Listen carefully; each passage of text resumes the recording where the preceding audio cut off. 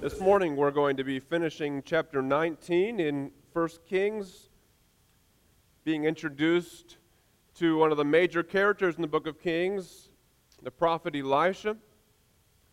We'll be in 1 Kings 19, verse 19, and then we'll read verses 20 and 21 as well. Before we read, let's pray together.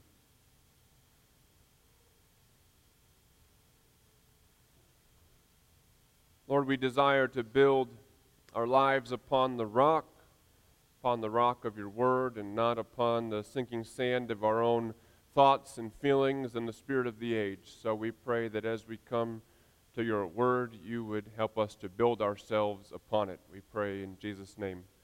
Amen.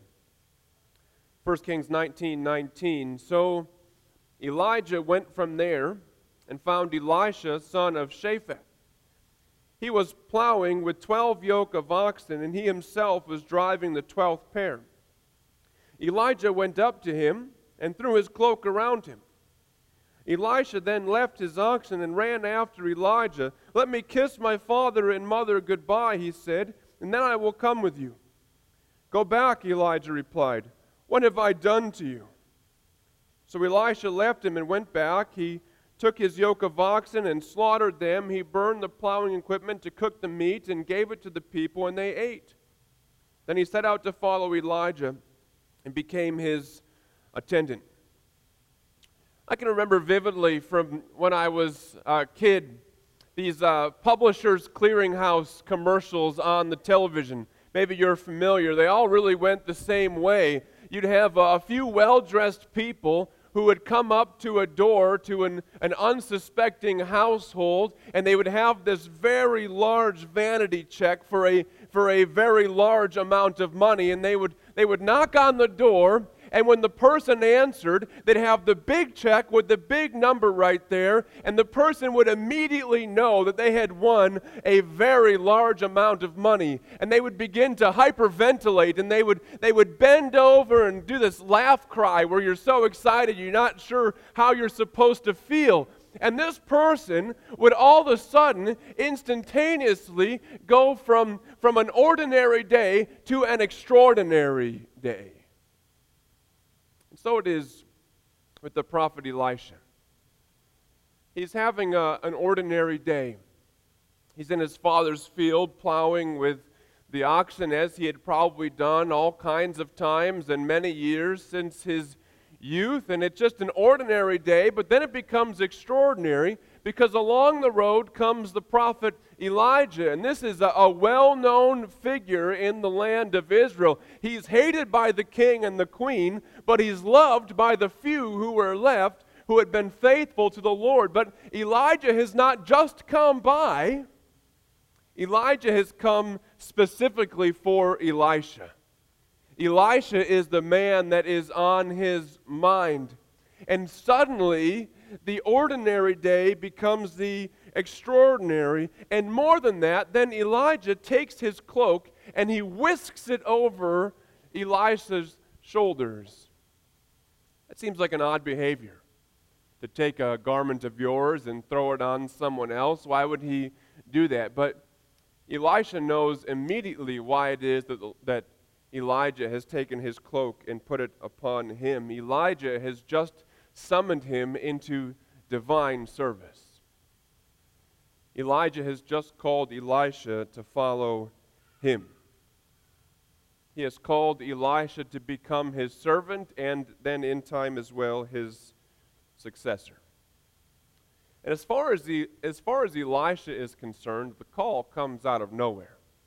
He did not wake up that day saying, "I'm going to go plow the field and the prophet's going to come and call me into divine service." For Elisha, it's a total surprise, but it is by no means a surprise to Elijah, nor is it a surprise to God himself.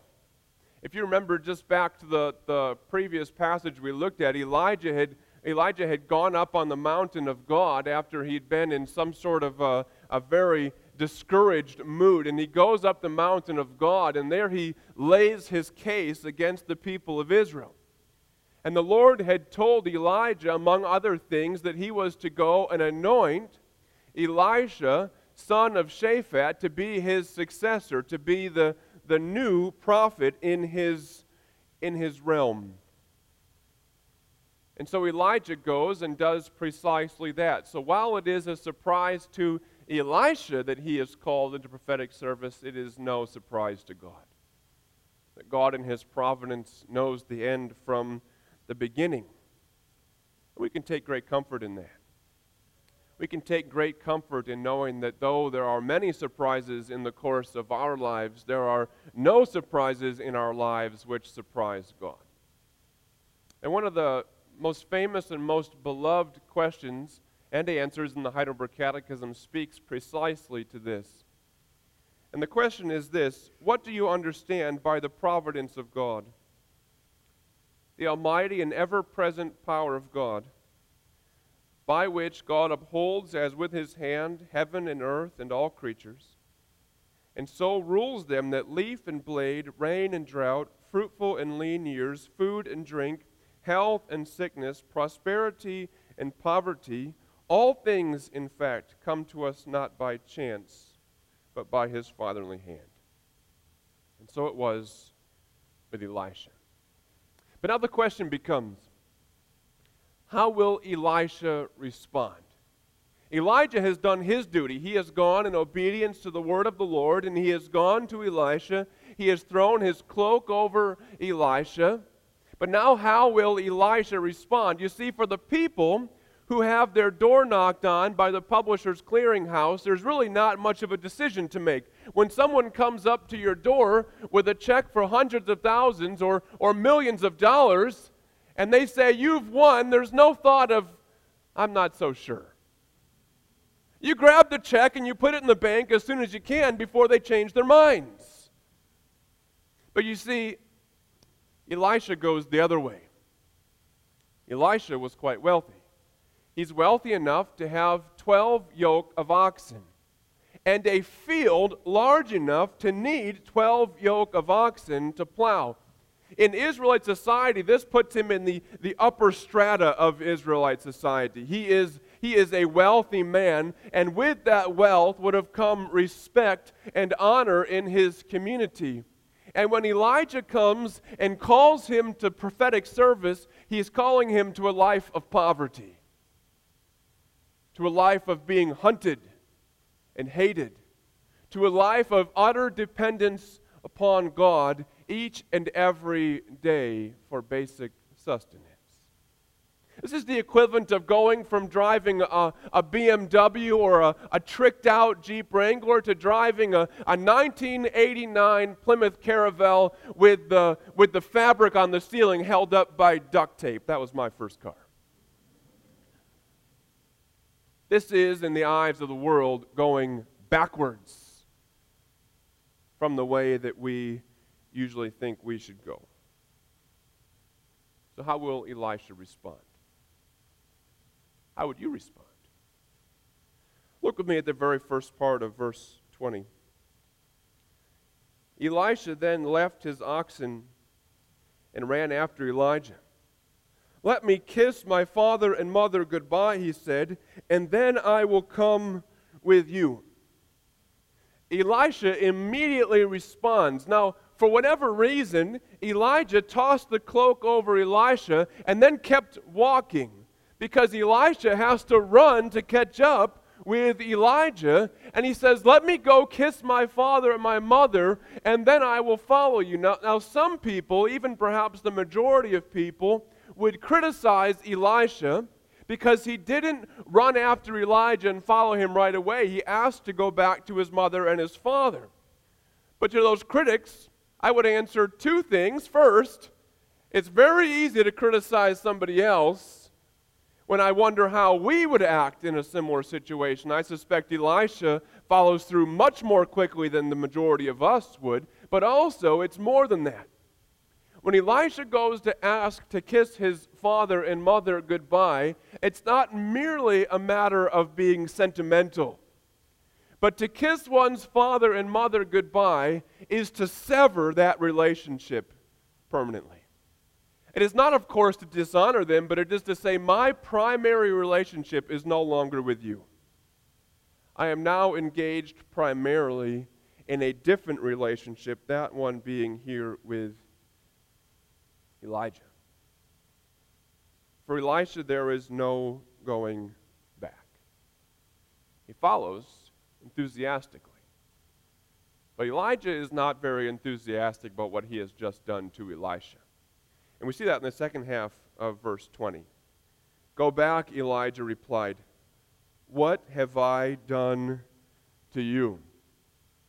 You see this with the prophets from time to time. They're not always very excited about what they do. I don't think any of the prophets rival Jonah in his lack of excitement for what the Lord had called him to. But here Elijah says to Elisha, "Go back. What have I done to you?" Elijah remembers the broom tree. He remembers how he had run to the broom tree as far away from Jezebel as he could get and laid down under it and said, "Lord, I want to die." He remembers being hunted and hated. He knows that the life he has just called Elisha to is one of conflict. In fact, the Lord had told Elijah exactly that Elijah was told to go call Elisha, and the Lord had said, "Those who escape the sword of Jehu, Elisha will put to death." This is not a fun prophetic ministry, very few words. This is a prophetic ministry of judgment. Elijah does not relish coming to this young man in his affluence and turning his life upside down. But Elisha is rather enthusiastic. We see that in verse 21. "So Elisha left him and went back. He took his yoke of oxen and slaughtered them. He burned the plowing equipment to cook the meat and gave it to the people, and they ate." For Elisha, there is no going back. He's essentially burned his inheritance. He's taken the cows that pull the plows and he's cooked them. He's taken the plows themselves and he's broken them apart for firewood for the cows.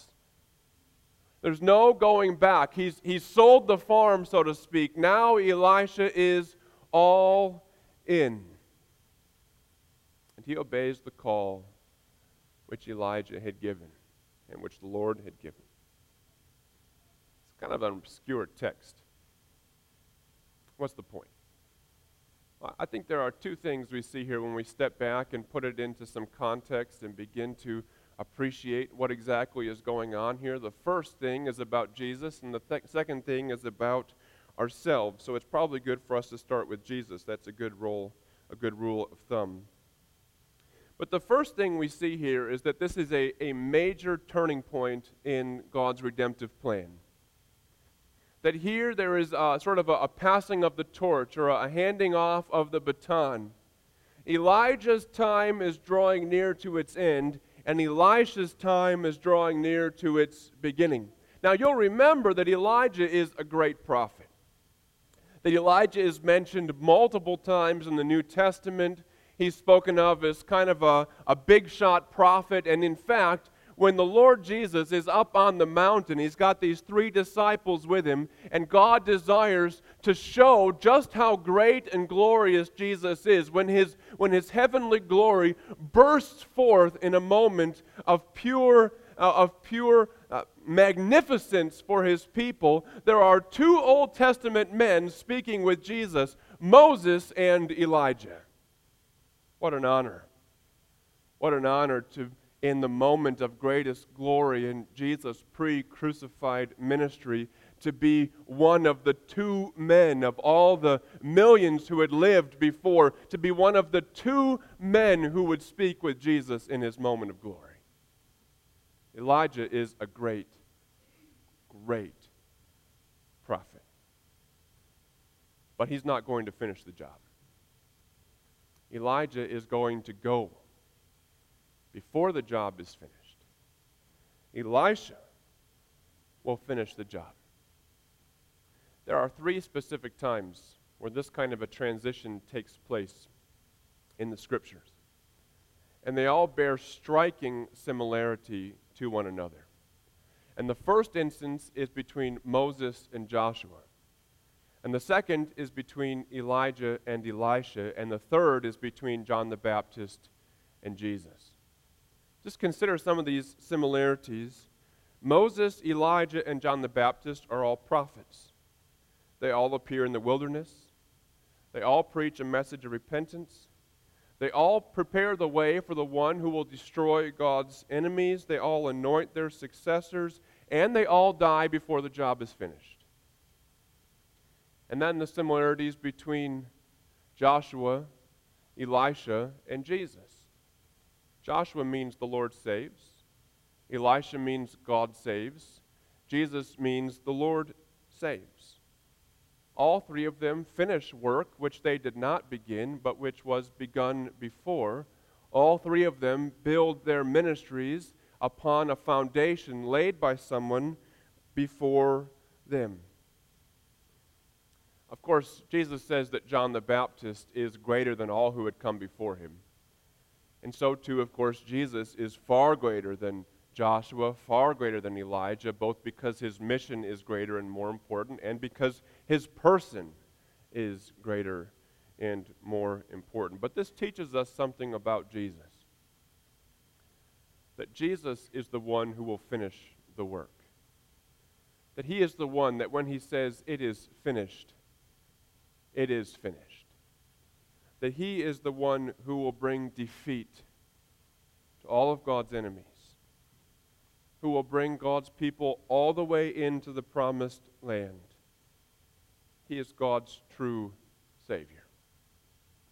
And so when we look at Elijah to Elisha, we see a mirror of John to Jesus. And as Elisha was the finisher, so too Jesus is our finisher. He finishes the work that we might be saved. But then we see as well a second thing. We see something for ourselves, which is that we see here a radical call to discipleship. Elijah calls Elisha to divine service, and Elisha immediately knows this is not something to toy around with. When Elijah throws the cloak over him, Elisha doesn't say, "Can I have 30 days to think it over? Let me go and have dinner with my parents, and we're going to talk about it, and we'll decide together with it whether this is the right thing for me and for our family. Let me go and give me a week to pray about it, or let me talk to my friends, or let me seek the wisdom of my priest." He doesn't do anything. He knows that when he is called to follow, he is to follow immediately, without delay. Jesus calls his disciples to follow the same way. If you look at Mark 1, verses 16 to 20, we read this. "Passing alongside the Sea of Galilee, he saw Simon and Andrew, the brother of Simon, casting a net into the sea, for they were fishermen. And Jesus said to them, 'Follow me, and I will make you become fishers of men.' And immediately they left their nets and followed him. And going on a little farther, he saw James the son of Zebedee and John his brother, who were in their boat mending the nets. And immediately he called them. And they left their father Zebedee in the boat with the hired servants and followed him." Again, no time for contemplation, no time for a family meeting, no time for going to the synagogue, no time for making a cost-benefit analysis spreadsheet, only time for obedience. Bye, Pops, I'm going with Jesus. Can you imagine what Zebedee must have thought when he's in the boat going about his ordinary life, and this itinerant preacher named Jesus, whom he had probably heard of, comes by and says to his sons, relatively uneducated men, certainly not the kind of disciples the average rabbi had, and said, "You follow me," and they left with barely saying goodbye. But that's the kind of obedience that Jesus calls us to. He calls us to follow him without question. And we see that Jesus holds up Elisha as a picture of the right response to the call to discipleship. He doesn't mention him by name, but he certainly alludes to him. If you move forward a little bit in Luke's gospel to Luke 9, we read this. As they were going along the road, someone said to him, "I will follow you wherever you go." And Jesus said to him, "Foxes have holes, and birds of the air have nests, but the Son of Man has nowhere to lay his head." To another he said, "Follow me." But he said, "Lord, let me first go and bury my father." And Jesus said to him, "Leave the dead to bury their own dead. But as for you, go and proclaim the kingdom of God." Yet another said, "I will follow you, Lord, but let me first say farewell to those at my home." Jesus said to him, "No one who puts his hand to the plow and looks back is fit for the kingdom of God." Now I'll leave an explanation and an exposition of Jesus saying to let your father be buried by somebody else for a different time. But notice what is said in that very last line. No one who puts his hand to the plow and looks back is fit for the kingdom of God. Elisha was hands off the plow. Elisha burned the plow that he might follow God's call to discipleship. Elisha is a picture of the kind of response that we are called to have when the Lord comes and calls us to something. Then later in Luke's gospel, we read this radical definition of discipleship. Now great crowds accompanied him, and he turned and said to them, "If anyone comes to me and does not hate his own father and mother and wife and children and brothers and sisters, yes, and even his own life, he cannot be my disciple. Whoever does not bear his own cross and come after me cannot be my disciple. For which of you, desiring to build a tower, does not first sit down and count the cost, whether he has enough to complete it? Otherwise, when he has laid a foundation, he is not able to finish. All who see it begin to mock him, saying, 'This man began to build and was not able to finish.' Or what king, going out to encounter another king in war, will not sit down first and deliberate whether he is able with 10,000 to meet him who comes against him with 20,000? And if not, while the other is yet a great way off, he sends a delegation and asks for terms of peace. So therefore, any of you who does not renounce all that he has cannot be my disciple." Is Jesus saying you have to actually hate people? That's not what he's saying. He's saying you have to be willing to leave behind anything and everything to follow what Christ calls you to. You must be willing to leave everything, to kiss parents goodbye, to burn the inheritance, to miss important events like funerals in order to follow him. We're a family-oriented church. That's a good thing. A healthy church is built largely upon healthy families.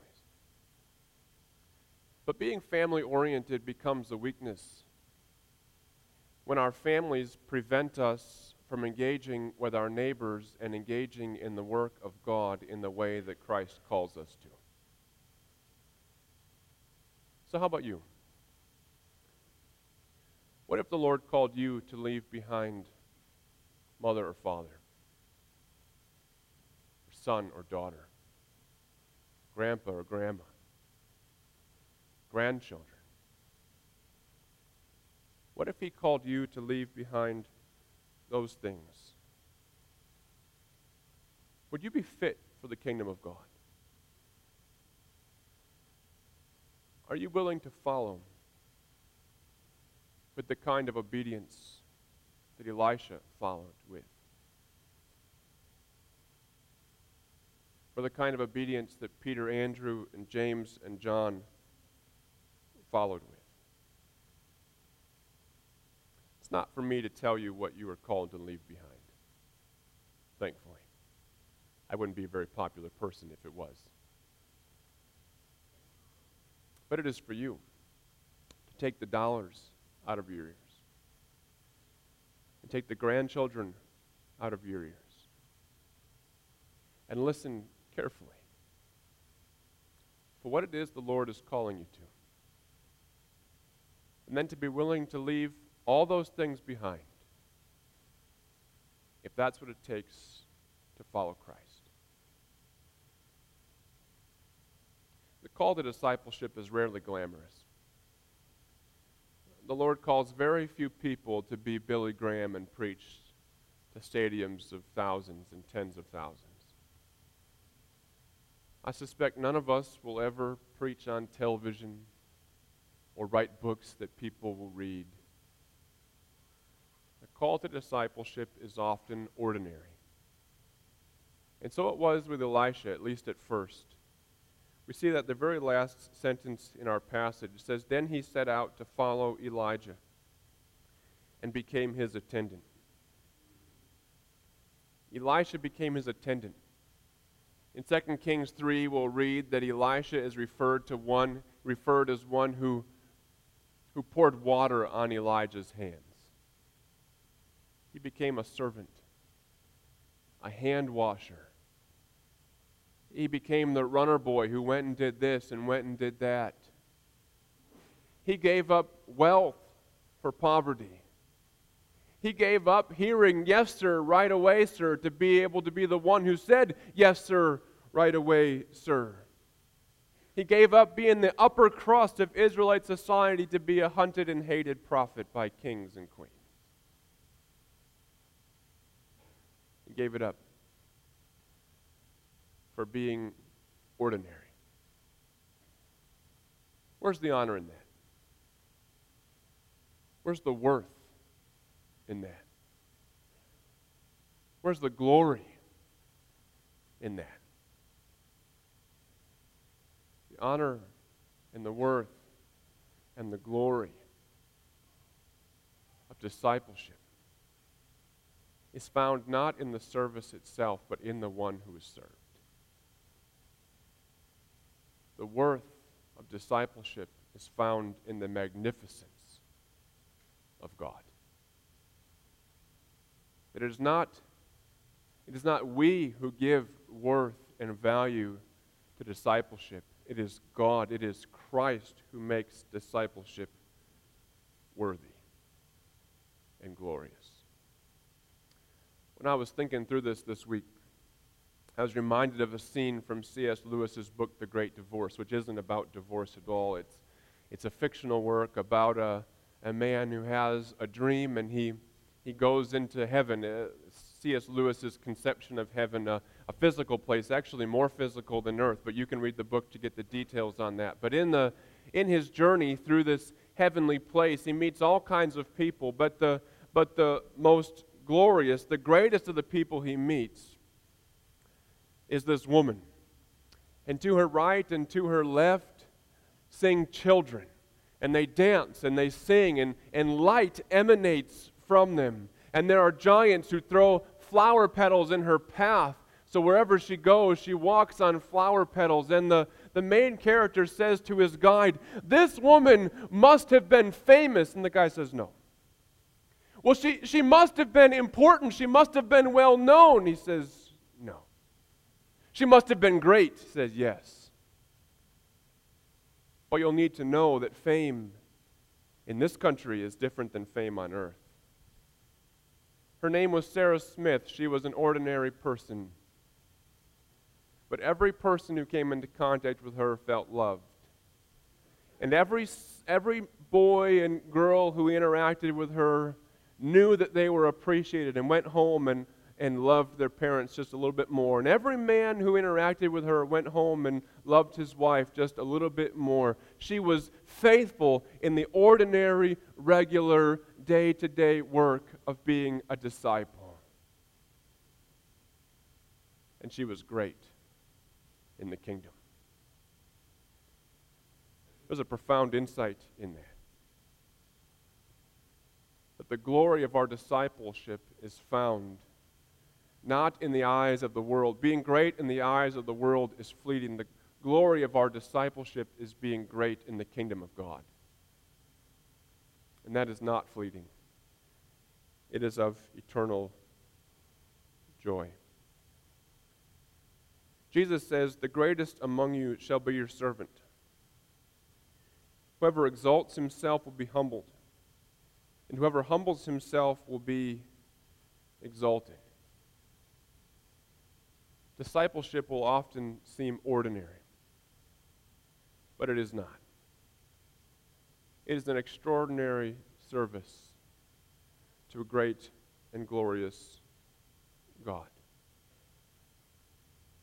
So when the Lord calls you to whatever it may be, whether it be moving overseas or whether it be simply loving your neighbor, whatever He calls you to, obey as Elisha did, right away, all the way, and as we say in my house, with a happy heart. It will be worth it. It will be worth it to follow the call to discipleship, whether it be great or small. It will be worth it. Let's pray together.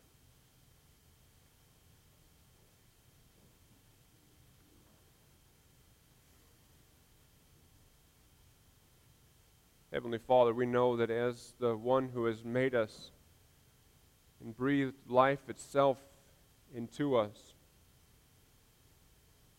we know that you are due every part of us. That every breath we take and every day we live is given by you to us to be used for your glory. And we repent of using our time for ourselves, not considering how we might improve it for you. And we pray that whatever it is that stops up our ears to your call, we might pry it out. Your Spirit might pry it out. That you would allow us to hear clearly whatever it is you would call us to, whether near or far, great or small. And that you would put in our hearts, by the work of your Spirit, a joyful desire to follow at whatever cost. We pray in Jesus' name. Amen.